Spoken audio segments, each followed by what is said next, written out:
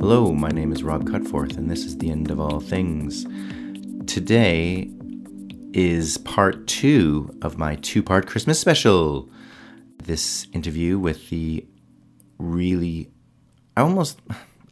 kind of struggling with whether I should swear or not on the podcast, and I just about said really fucking cool, Kit de Waal. Kit de Waal, whatever. Should I swear? Should I mispronounce her name? No. Do you know, I never did actually ask her how to pronounce her surname, so I don't know if it's de Waal or de Waal. I'm just going to call her Kit from now on, like we're really old proper mates. Not that we're really old, or just that we've been mates for a really long time, you know. So yes, this interview is with me and my old pal Kit, or Kitty as I call her. I have never ever called her that and never will. This intro is already bullshit. As you have probably guessed, I am still in my little box room that I call a studio because I don't know. I've not found a new place to record, and this is just where it's going to happen. I'm not going to lie to you. I recorded what you are listening to now straight after I recorded the intro to Garth. I think I said in that one that I'm doing this so that I won't be able to do my writing, so I will be able to do some writing. So I wonder if I got any writing done this week, or if I spent it drinking instead. I have 3 Christmas dues to go to. I hope I got some writing in. I'm sure I did. I've got to hand in some stuff to my MA supervisor, so I'm sure I must have got something done. There was a whole reason why I did both of these intros at the same time. My 2-part Christmas special. Anyway, hello from the past. I don't know if I mentioned this or not, but, well, I've mentioned it in this podcast already, but I don't know if I mentioned it before in an earlier podcast, but the TEOAT element of my MA is now finished completely, and I am now into writing my dissertation, aka the same fucking novel I've been writing for 10 plus years. By the way, you know this podcast that you're listening to right now, I got the mark back for that. And I think this is my MA project. There's a project element to the MA, and this was mine. And I got 85%, which I am to understand is a pretty unheard of mark in the world of UK academia. I actually had a couple personal congratulations from other lecturers, which was a first. You know, not bad for some dummy with no undergrad degree, eh? That was too smug. Too smug. As if this podcast isn't me enough, I actually talk about the book I'm writing for my dissertation a bit in the interview with Kit at the beginning. I promise you, it's because Kit asked me about it. I did not go up to her and say, "Hey Kit, fuck your dumb book, let's talk about my amazing book." She started it. I was going to actually edit it out because, let's face it, no one listening to this podcast wants to hear about my stupid book. They want to obviously hear about the proper author talking about the proper book. But the discussion that we have about it prompts a really lovely conversation about MAs in general and writing groups. So I left it in. I mean, it's obviously not the only reason I left it in. I do like it when real authors talk to me about my own writing. It's happened a couple times, actually. It's really strange how sometimes I cut it out and sometimes I don't. But there's quite a few authors, and Kit was especially good at it, and so was Tanya Hirschman. I mean, I could almost have done an entire podcast talking about my writing because they're so generous with their time and they want to help people with their own writing. So you get a lot of that in this podcast. But, I mean, I did leave it in for other reasons, obviously. I like it when they talk about my writing. And at some point, I have to sell this book. So, whatever. Just get off my back, all right? It's my podcast. I can put in whatever I like. Obviously, the bulk of the interview is devoted to Kit's first novel, My Name is Leon, which, by the way, has just been nominated for the Costa First Novel Award, which really helps this podcast. So thanks for that, Kit. Ha ha ha. Me. Again. Shut up, Rob. Kit talks to me in this podcast episode like I'm some sort of contemporary, despite the fact she's never read the book, my book, because I think she clearly likes writers. That comes through, and there is not 1 ounce of snobbery about her, despite the fact her book went to auction and had every big publisher out there fighting over it. Imagine it must be pretty difficult to keep your feet on the ground when Penguin and Random House and Orion are bidding to publish your book, your first novel. But somehow she's managed it. You will tell in this podcast, she's very, very much got both feet on the ground, more so than me. And I've got nothing published. Oh yeah, and she talks about the auction itself in this, which is so great. The point of this podcast, as I've mentioned several times, is that it educates as well as entertains. And it was originally supposed to be just for new writers. But often I get caught up in the fun of it. And just, when the people I'm talking to are talking about their book, and, that lot of times that is a much more fun conversation. And I get kind of caught up in that. And then I remember, oh yeah, I need to ask some questions for new writers to how do people get published and blah, blah, blah. So they're usually just tacked on. And it's quite obvious. You're like, oh yeah, now it's time for me to do my new writer questions.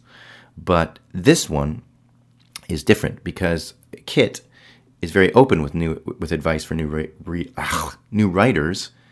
And in this interview, she talks about all kinds of stuff. She talks about writing groups. She talks about critiquing. She talks about MAs in creative writing.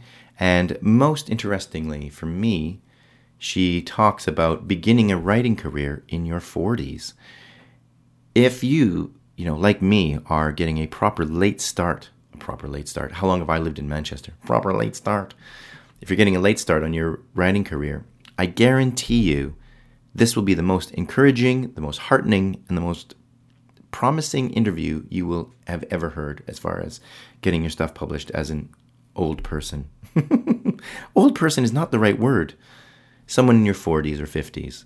I know those are big words, saying that this is the best one you'll hear. But hey, I've not heard anyone talk as openly or as positively about it as Kit does. And frankly, even if you don't believe what she says, all you have to do is look at what's actually happened to her and realize that there really is hope for everybody.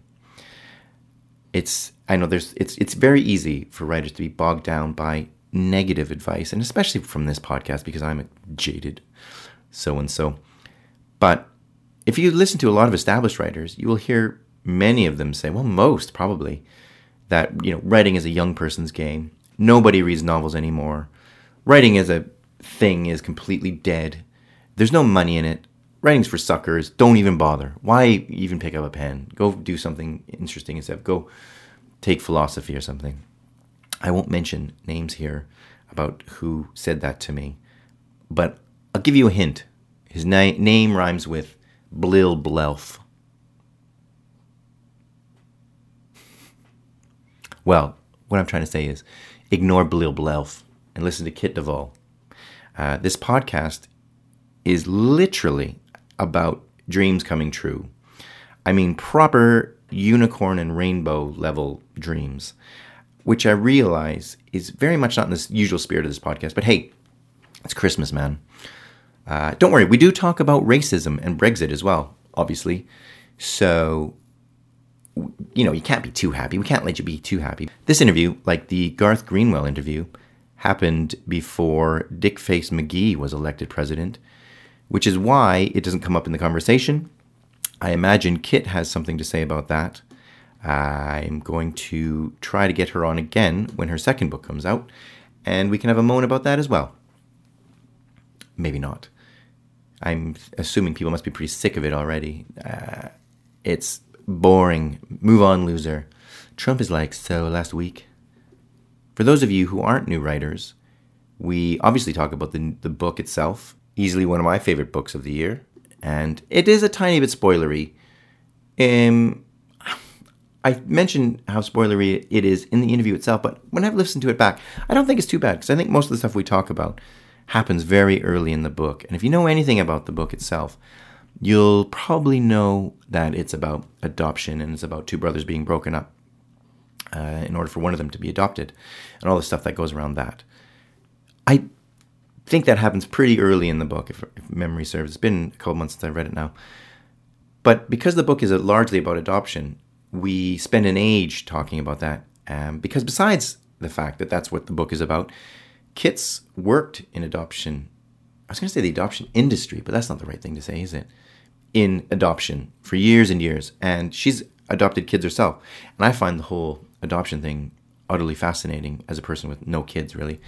The idea that, brothers and sisters can be broken up, the racial politics behind it, and most especially the idea that children in the system can, and very often, go through to adulthood without ever being adopted. I mean, it's an amazing chat, if I do say so myself. An amazing chat that I have very little to do with. But Kit is... I do spend quite a lot of time on this adoption angle because it's mind-blowing. You will notice that this interview is in two parts, sort of.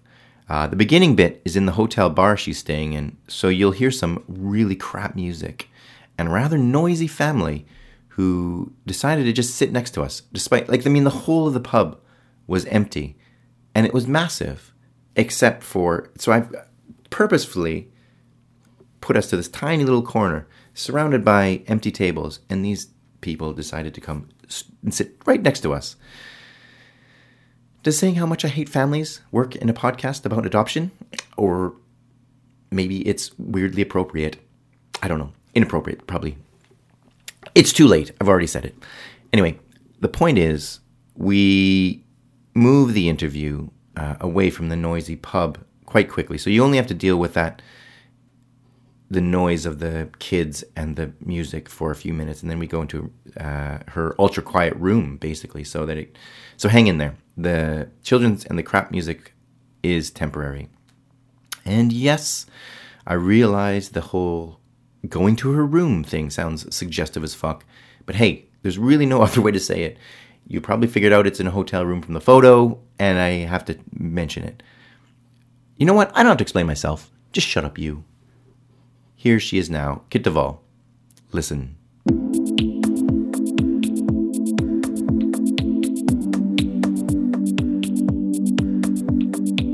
So you're a writer then? What do you write? Struggling. I write. I'm currently writing a novel. It's basically kind of a sci-fi, post-apocalyptic-y Manchester, basically. So it's it's writing something that nobody wants, basically. Are you sure about that? Well, I don't know. Every agent and publisher I've spoken to, they would say that nobody reads that anymore. Really? Any more? Like there's been a glut of them? There was a glut of them, I guess. After the road? Yeah, around the time of the road, and they just don't sell anymore, apparently. So who knows? I don't know. I don't know how much to believe anyway. The trends I would change all the time. believe that. Yeah. I think there's always room for a good book. Yeah. Well, hopefully. Yeah, I think so too. Have you got an agent? No, I haven't got an agent yet. I wrote this book. This is the second or third iteration of this book, and I sent it out to agents. I guess about 2-3 years ago, and I got some attention from a couple agents that really liked it, but they wanted loads of changes, and I made some changes, and they said, "Oh, those changes aren't enough," and I thought, well, I'll try the self-publishing thing instead, and it was probably a colossal mistake, really. What did they want you to change? I mean, the substance of it? They wanted it to be more tense. They wanted to up the tension. They wanted loads of quite specific changes. Right. And to be honest, now that I've rewritten it, I can see what they were talking about. I've now done. I'm doing an MA at the same time in creative writing. Where are you doing it? MMU. Oh, right. Yeah. Wow. So, and the lecturers and stuff basically said the same thing the agents were saying. So I think it's been good. Yes. That it's turned out this way. And I've read my book now, the one that I put out, and I agree with them now that you're seeing it. But you do have to see it. You do have to see it yourself. Mm-hmm. I don't think you can just be buffeted by the wind. No. You have to see it, and you have to go, right, that's okay, I get it. Yeah. That's hard. Yeah. That's a hard lesson. And also, I think what is good about having a new reader for your work, for anybody at all, whether or not they're in a writer's group or a tutor, is that they are coming to it clean. They don't, you haven't said, look, it's a post-apocalyptic, blah, blah. You've given no context. Yeah. And the less context that you have when you pick up a book, the better from my point of view. view. Do you think? Because the book has to do the work. Yeah. The book has to tell you in the first chapter. If I pick up a book in Waterstones, I haven't got anyone sitting on my shoulder saying, oh, by the way, it's set in 1849. If I can't work out that it's set in 1849 from the text, fail. Right. So you need to have it on the page, because of course we all get book recommendations and of course we all hear stuff, but many readers go to Waterstones, are seduced by a cover, pick up a book, turn to page 63 or turn to the first page and start reading. And so the book has to do the work, the words have to do the work, not how much they like you or your great reputation, but actually the words on the page. But how do you know whose opinion to trust? I don't think you do know whose opinion to trust, but you do have a feeling when you get feedback of chime. I do anyway. I've had feedback on my work lots of times, and some of it has been utter shite, and some of it has been out of jealousy, or someone's had an axe to grind, or someone's just told me something for my own good, and they're right, and I couldn't hear it because I wasn't ready. And then sometimes someone says something to you and you go, yeah, that's right. And I think you know when someone gets your work because they can identify what you're trying to say, and they can identify the passages that work. You know in your book, as I do in my book, there are passages that are just nailed. They are so good and they work. And I think when you have a reader that identifies what you already know, and then you have some bits where you feel dodgy and you feel are weak, and they go, there's your weak bit, and you think, I know that. Well, that was true. Yeah. Or else, if they've found a piece that works well and they've agreed with that, but then they tell you something you don't agree with. Yes. But because they identified something beforehand, absolutely. then you can look at trust it again. them. Yeah, it's not someone that's trying to shoot you down. It's not someone that's trying to destroy your work, but it's actually someone who is trying to help you improve. Yeah. And I think that's important. Yeah. You also are you a lecturer as well? I do guest lectures. I don't work as a lecturer, but I do guest slots all the time at universities. Okay, so you also have like a creative writing scholarship, or something. How does that work? What happened is when I got my deal with Penguin, when Penguin accepted my book for publication, I got a lot of money. I mean, it's no secret I got a lot of money. And I set up a scholarship for one writer to do a full-time creative writing MA at Birkbeck University. Okay. All the fees paid, a lot of money for travel and subsistence so that the writer could get there and could have a cup of coffee and could get home. And I also didn't want it to be a London-centric thing. I wanted it to be able to be for people from the suburbs, from wherever, from quite a long way away to apply for it.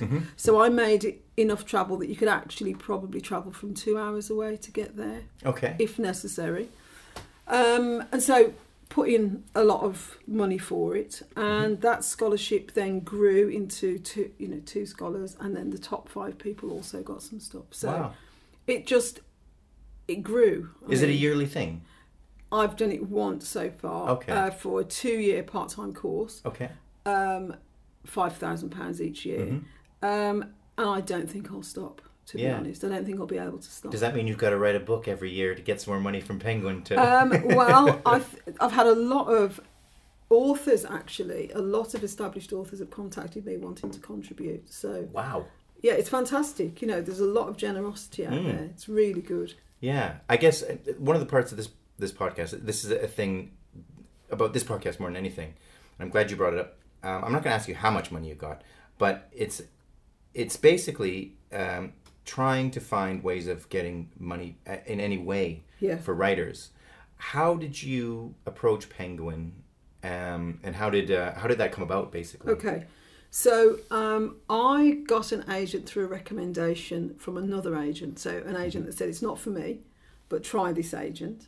And that agent was interested. And she submitted the manuscript to 8 publishers, and it went to auction.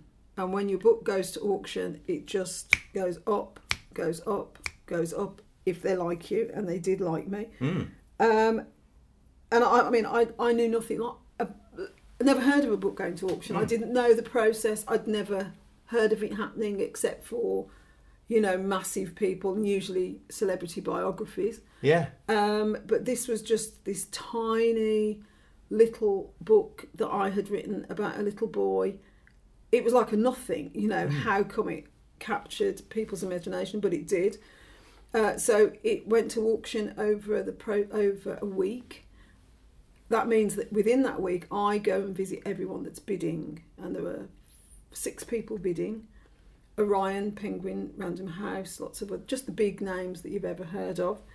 And at the interviews with the publishers, they say, please come to us. Please come to us. We want you. Please come. We love your book. We will do this. We will do that. And I was like, you go from, as a writer, we don't want it. No thanks, we don't want it. Yeah. No thanks, we don't want it. No, you've got to change it. To, please come to us. And it was the most bizarre thing. For a debut novel as well? For a debut novel. Wow. And I remember on the 3rd day of visiting different publishers, I met my agent for a cup of coffee and I said, what's going on? Mm-hmm. What is this? What have I missed? Is there something in the news at the moment about what I'm writing about so that it's so current and flavouring? She just went, people want your book, don't think about it, just enjoy it. Well, you should think about it because then you know how to do it next time as well. Yeah, absolutely. And in the end, I went with Penguin because that was my dream, to have a book published with Penguin. And I got a deal for 2 novels and a collection of short stories. And it was, it is every writer's dream. That's what we want. That's brilliant. Yeah, it was great. Wow. So how did the book come about? So I had written, I started writing probably when I was seriously writing when I was about 45. Mm-hmm. And I have to say before, that gives me hope massively because exactly. Exactly. And when I say started writing at 45, this was without reading a book on writing. This was just totally dabbling. And I wrote a screenplay, I wrote a thriller about a Norwegian gangster, I wrote a book about a prostitute, I wrote about, they say write what you know, that's what I knew, so that's what I wrote. And they were rubbish, frankly, rubbish, didn't work, bits of them did.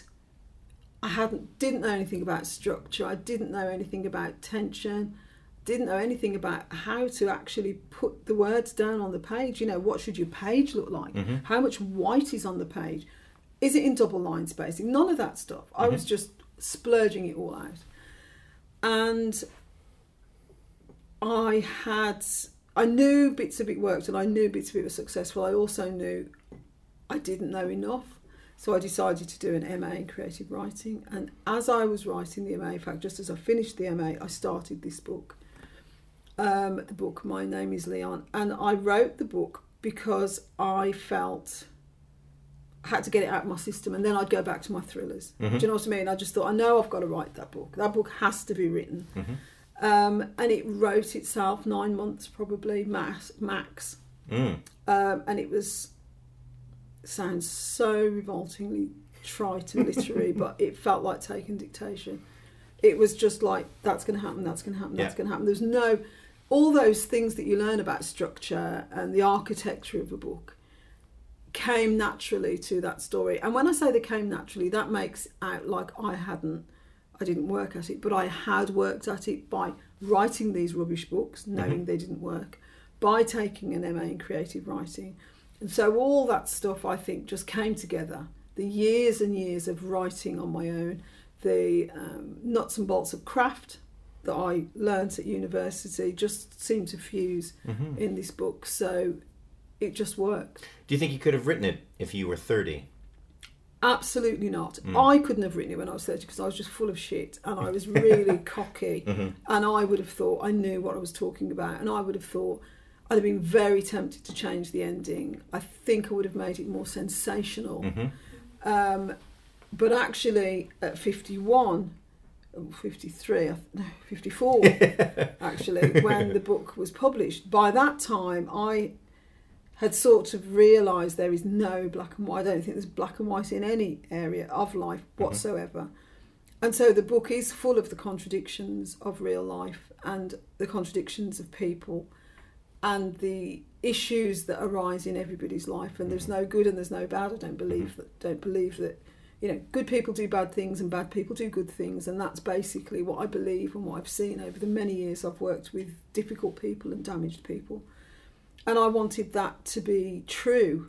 So I was much more interested when I was writing My Name is Leon in being true and not being clever.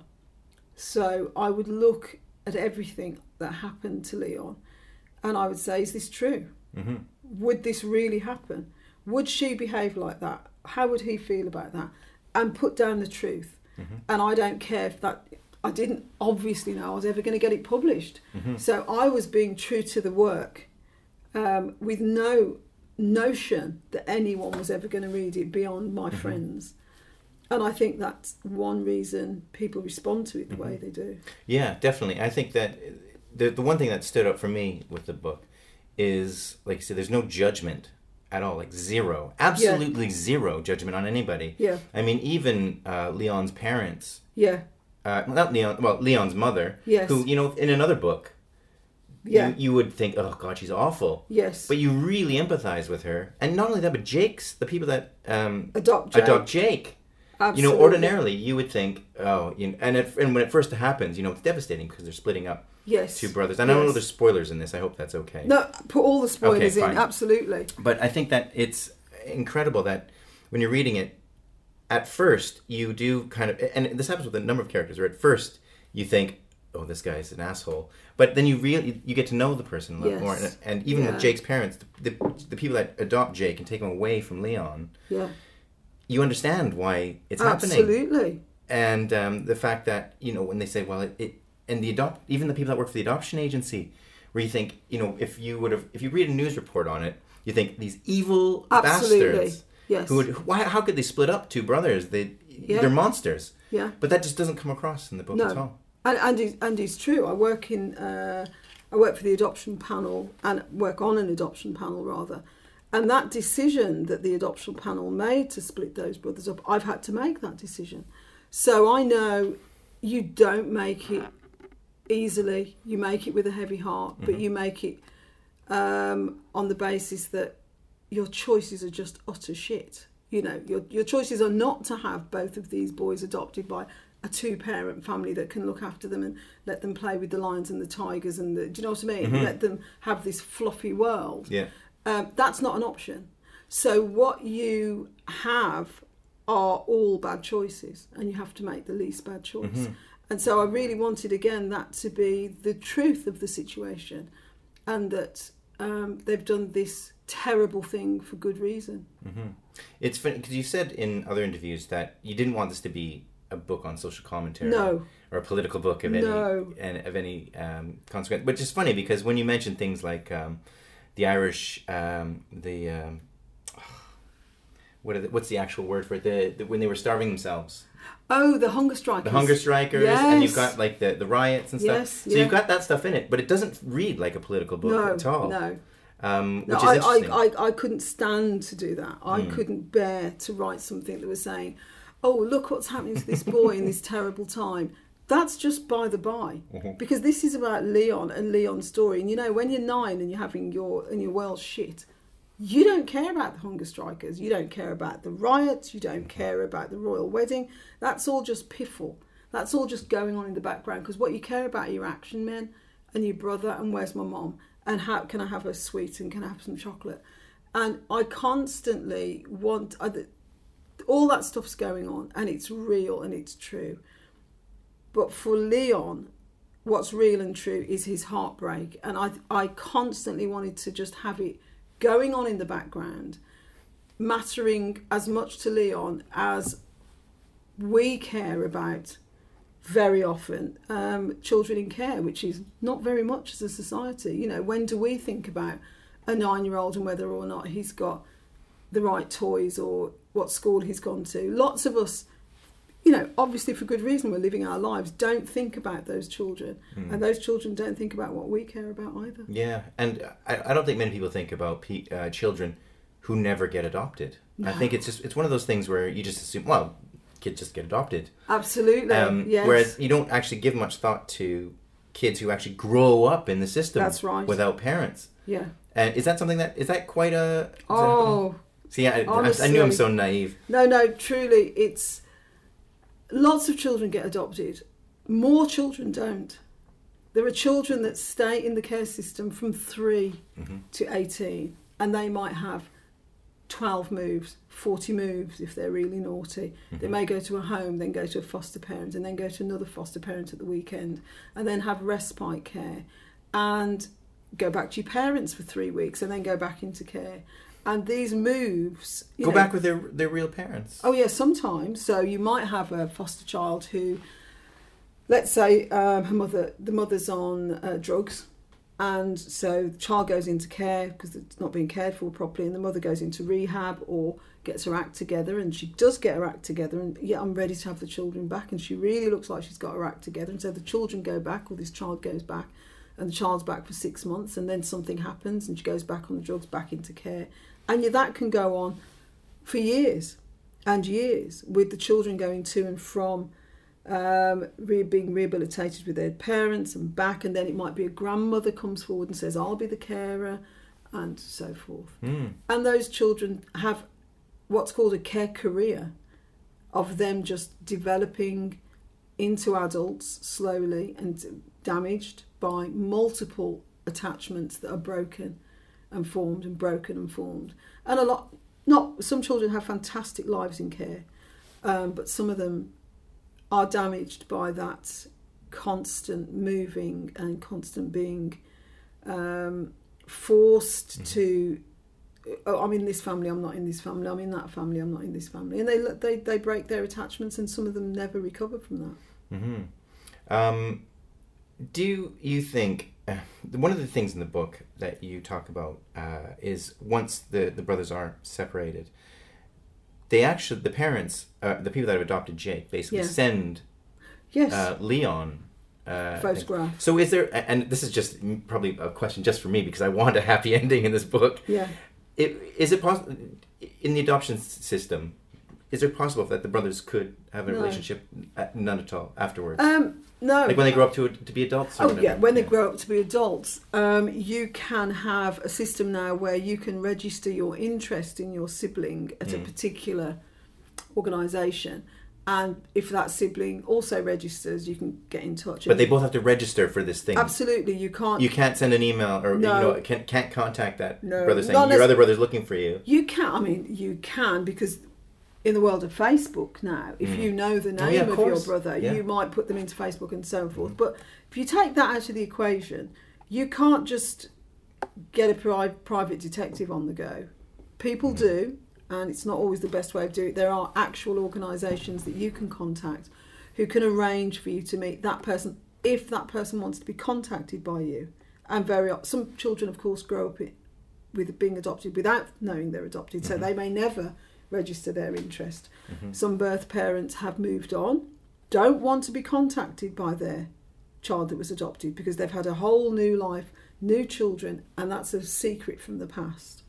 So that still goes on, because you get the idea that the whole adoption thing is open these days. No. Oh, no. Right. No. I mean, open adoptions are encouraged, and the jury's still out on that, and whether that's the right thing to do. I believe it is. I'm very open with my children about them being adopted. But it's not that straightforward at all. And certainly in the book, Jake and Leon may never meet again. And the very fact that he's got that photograph from the adoptive parents, that may not happen. That does not always happen. It could have been goodbye at the door, and that was it, goodbye at the door. Wow. So if you don't have to answer this if you don't want to, but it's just because I'm nosy now. If your kid said to you they want to meet their birth parents, would you be like, yeah, fine, or would you just... Because you probably know, and I'm not going to ask you what their birth parents are like, but you must know what the reason they were. I know obviously all their history, and I never speak about my children and their own personal histories. No, I know I don't have to, but because I do believe in being open and honest, I would be fine. But every parent is difficult, and some adoptive parents feel very threatened by the existence of birth parents and that ongoing relationship. So it's by no means straightforward. It's very complex. issue. And the book, there's another bit of the book between Jake and Leon that it's along racial lines as well. Yes. Is that quite a common thing where it's absolutely white parents just want a white baby, basically? Well, white babies are high currency in adoption. Gosh. So that just sounds so gross. It's terrible and true. Any baby is very, very much very easy. No, that's not true. Let me rephrase that. Much, much easier to get a baby adopted. A white, healthy baby, gold dust. I mean, totally. There would be, if you're an adoption agency or a local authority, you will have 30 or 40 parents that will adopt a healthy white baby. The number of parents that you would have that would take a sibling group of a black boy and a white baby, you'll have nil on your books. And the number of parents that will come forward to say, actually, I'm looking for a 10-year-old mixed race boy who's a bit light-fingered and who loves his mom. Nil. So, definitely white babies, very, very, very easy to have adopted. Yeah. Very easy. Do you think it's just because there's a lot more white parents that are looking for kids, and I don't know, I'm just playing devil's advocate, really. There are a lot more white parents that are looking for children. But they're children. less likely, they don't want a child that isn't white, basically. No, there are definite white parents that will adopt a black baby, most definitely. There aren't that many babies full stop coming into the care system now because there is less stigma on single parents. Because there's better birth control, lots of reasons that there are a lot less babies. So that's a good thing, right? That's a good thing. Yeah. That's an absolutely good thing. But that does mean that babies become super currency. They become really, really wanted because a lot of parents come to adoption after years of trying to have their own and not having their own. And what they want is the baby experience. That's not to say all adoptive parents are like that.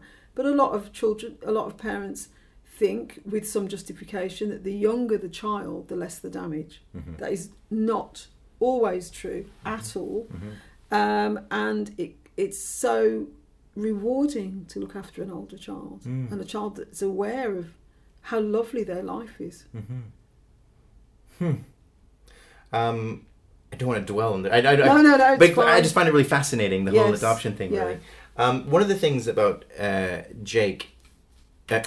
Leon, that I really loved in this book is the freedom that he has. Yes. And I'm not, because I don't know if it's because the book takes place in the 80s, or if it's because he's in an adoptive family, but there's something really, I don't know that I think other kids are missing. That totally. The kind of, he just got the run of the neighborhood, really. Yeah. So that's one of the other things that you do in the book, where you kind of, like I say, you could make it look like he's having this terrible life because he's in the system and stuff. But he actually has quite a nice life, doesn't he? Yeah, he's having a great time. I mean, there's a lot of joy in the book, and certainly when I wrote it, I didn't want, I never intended it. I mean, people contact me and say, I cried, and I'm like, well, I'm glad you cried, but I think it's quite, it's quite a happy book to me. I agree. And Leon does have this freedom, and I mean, partly that's because PlayStations hadn't been invented, or mobile phones, but mostly because he is a joyful boy. He's a happy boy, and he's capable of being happy and seeing the good in his life. And so this gift of a bike opens the world to him, and it makes him think, wow, I can go fast, and I'm making all these new friends, and I'm going to the allotment. And that's sort of running alongside the grief that he has about losing his brother. So he does most definitely have this lust for life and the ability to be happy. I mean, that's what's lovely about Leon. He has the ability to be healed and happy and have fun in his life.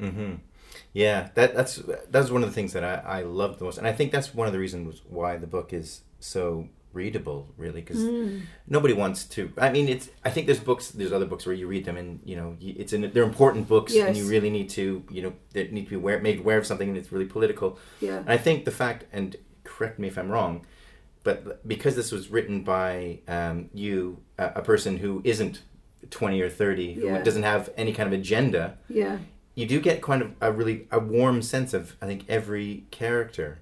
You don't feel like there's any kind of, I know I've said this already, but judgment on anybody. Yes, The other thing that you've been, I wouldn't say famous, but a lot of things that you're pushing is working class stories. Yes.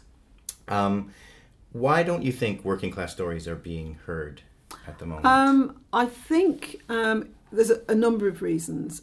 I think because the tradition of what constitutes good literature comes from the middle classes.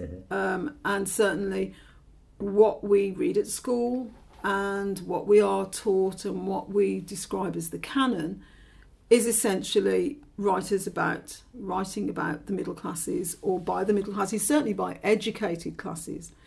And I think we grow up with a notion of what that is, and I don't know who decides what good literature is, but it certainly is decided somewhere beyond me. And so I think working class writers are, first of all, trying to eat and pay the electricity bill, and will be writing, in the time that's left. Also, if they are going to write about what they know, sometimes that isn't valued by society, and certainly isn't valued by gatekeepers like literary agents. This is partly going to come out in the talk I'm going to do tomorrow. And the people that read those stories don't often come from the backgrounds that are depicted in those stories. And also because I think sometimes as working class writers, we don't always value our own stories.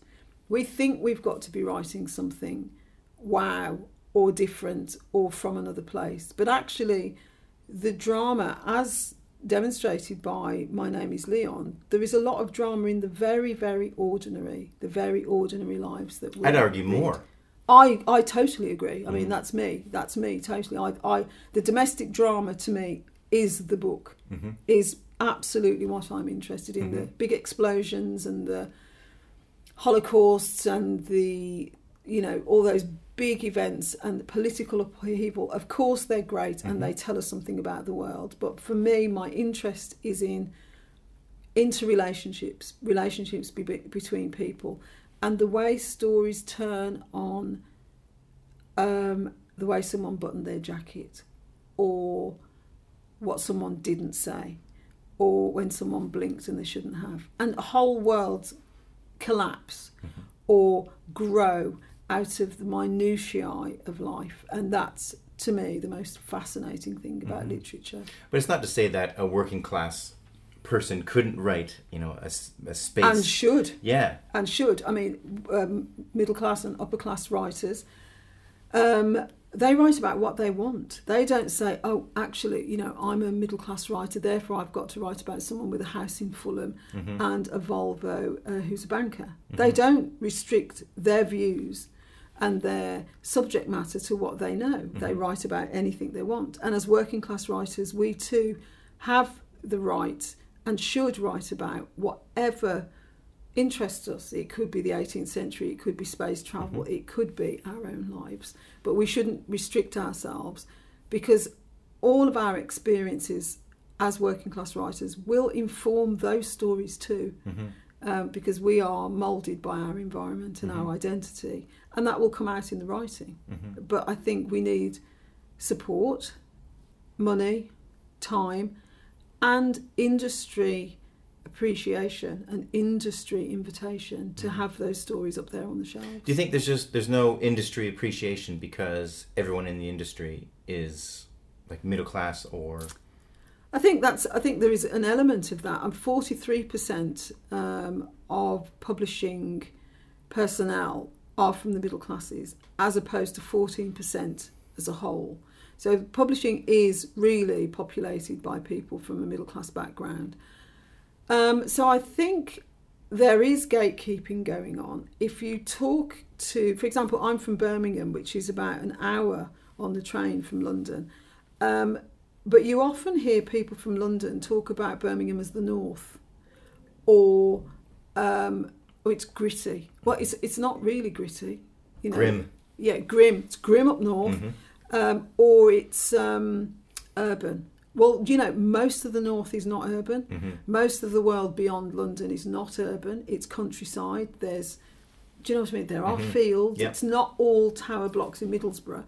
And I think there is, in fact, I'll tell you a story of a friend of mine who is a judge, and she was going to a court from London, and she was going to a court in Stoke-on-Trent, and she said, perhaps we can meet for lunch.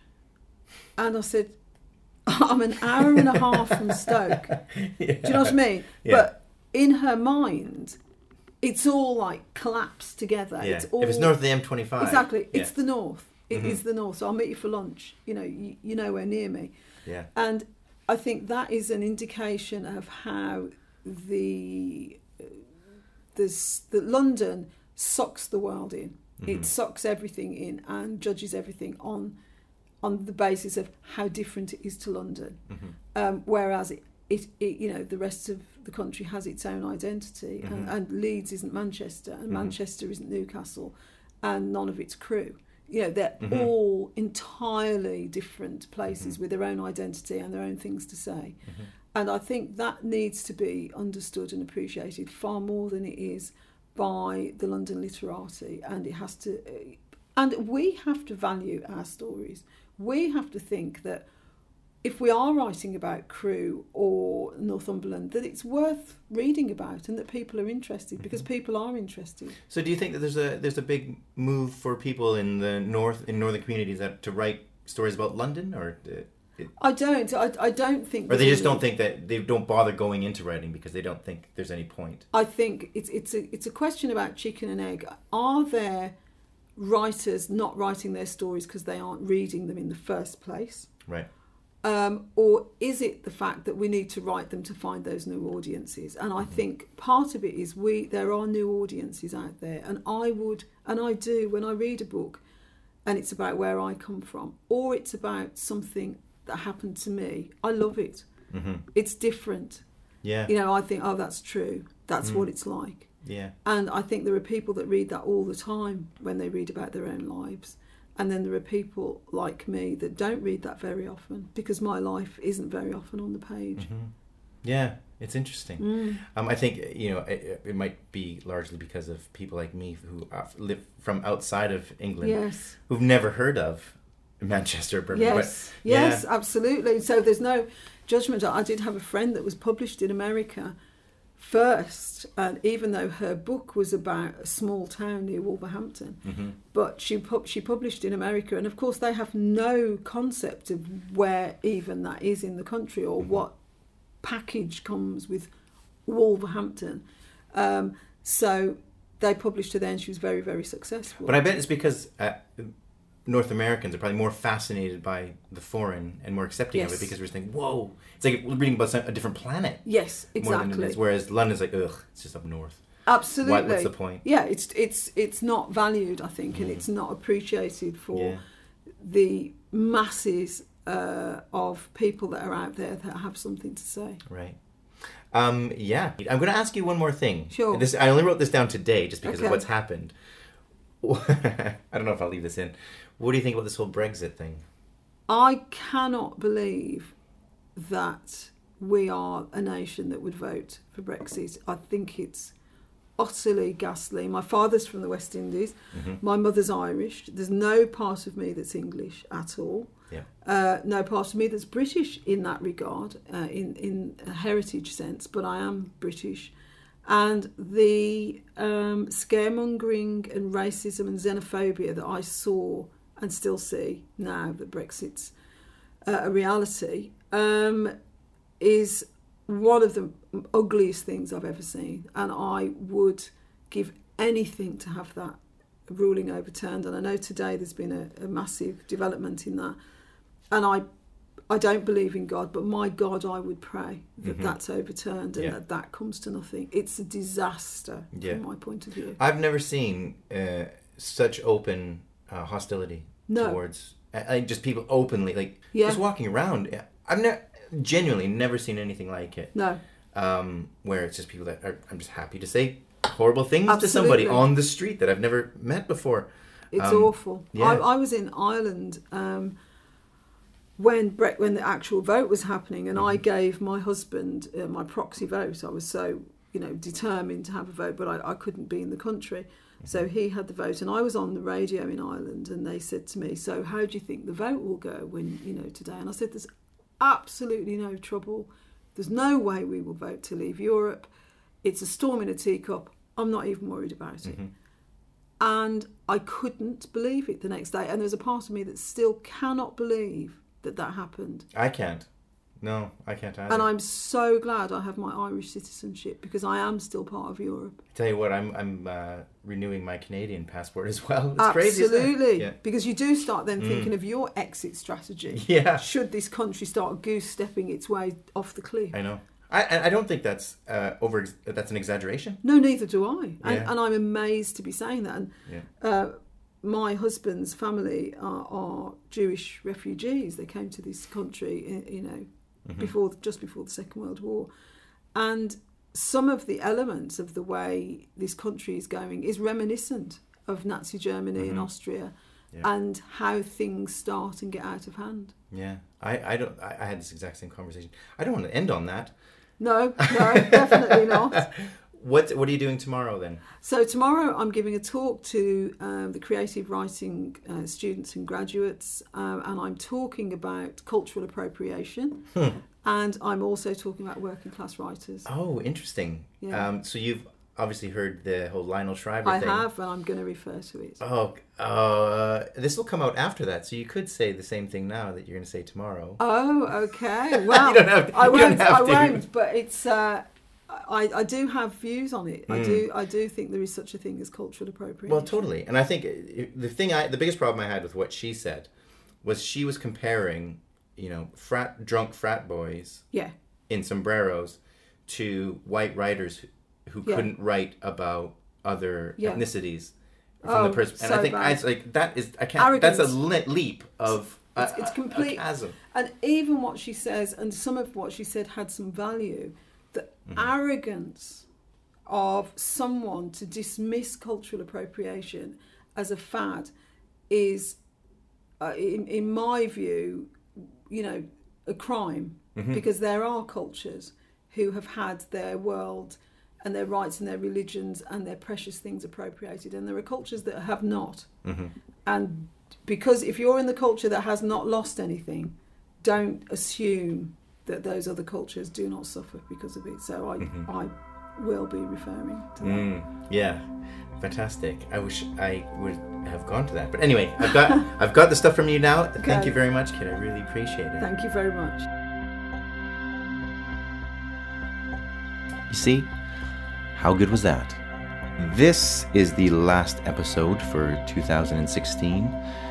I have to say, there is a part of me that thinks I should just kind of shut it down now, as I'm never going to be able to top those two interviews, the interviews with Garth and Kit.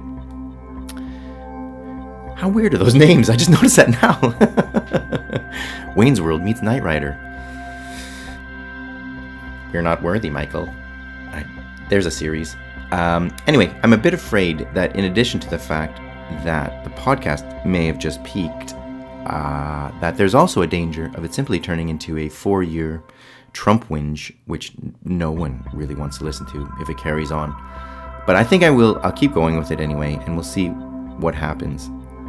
I'm putting together an Arts Council bid, and actually as a result of this podcast, I've gained some pretty sweet contacts within the Arts Council system and other people who've who've received awards, who are helping me out trying to fund this sucker. So if that happens, it will go on forever. But I could do with some fat stacks, man. 2017, like it or not, this is really kind of a nice way to finish, will be the year my novel is finished. like it or not. It's going to be finished. Whether it's good or not, who knows? But this next year is the last year I will be writing it, which is kind of crazy. I can't wait to start getting rejected by agents again. No. Positive thoughts. It's Christmas. Look at Kit. Look at all that cool stuff that happened to her. Yeah, but her novel's really good, and it's not about the end of the world or, dumb 3D printers. Hers is a proper book. Yes. But there are people who like yours as well, Rob. I'm going to stop talking to myself. It's gotten really weird. 2017 will also see the end of my MA, and I will hopefully finish with my first ever degree. I'm not one, as anyone who's listened to this podcast knows, for optimism, but I am going to put this out there and say I am 90% sure that I'm going to finish 2017 with a piece of paper with my name on it. And I don't want to tempt fate, but there's quite a good chance it will be a first if all my grades up to now are anything to go by. I shouldn't say that out loud. But even if the book fails to get published and the dream dies, at least people won't be able to do that demeaning, oh, you got a degree in life. I hate that. So hey, that's something. I will talk to you next month. Have a good Christmas and a New Year. And I hope what you're working on, if you are a writer, is going well, and what happened to Kit happens to you. Merry Christmas. Bye.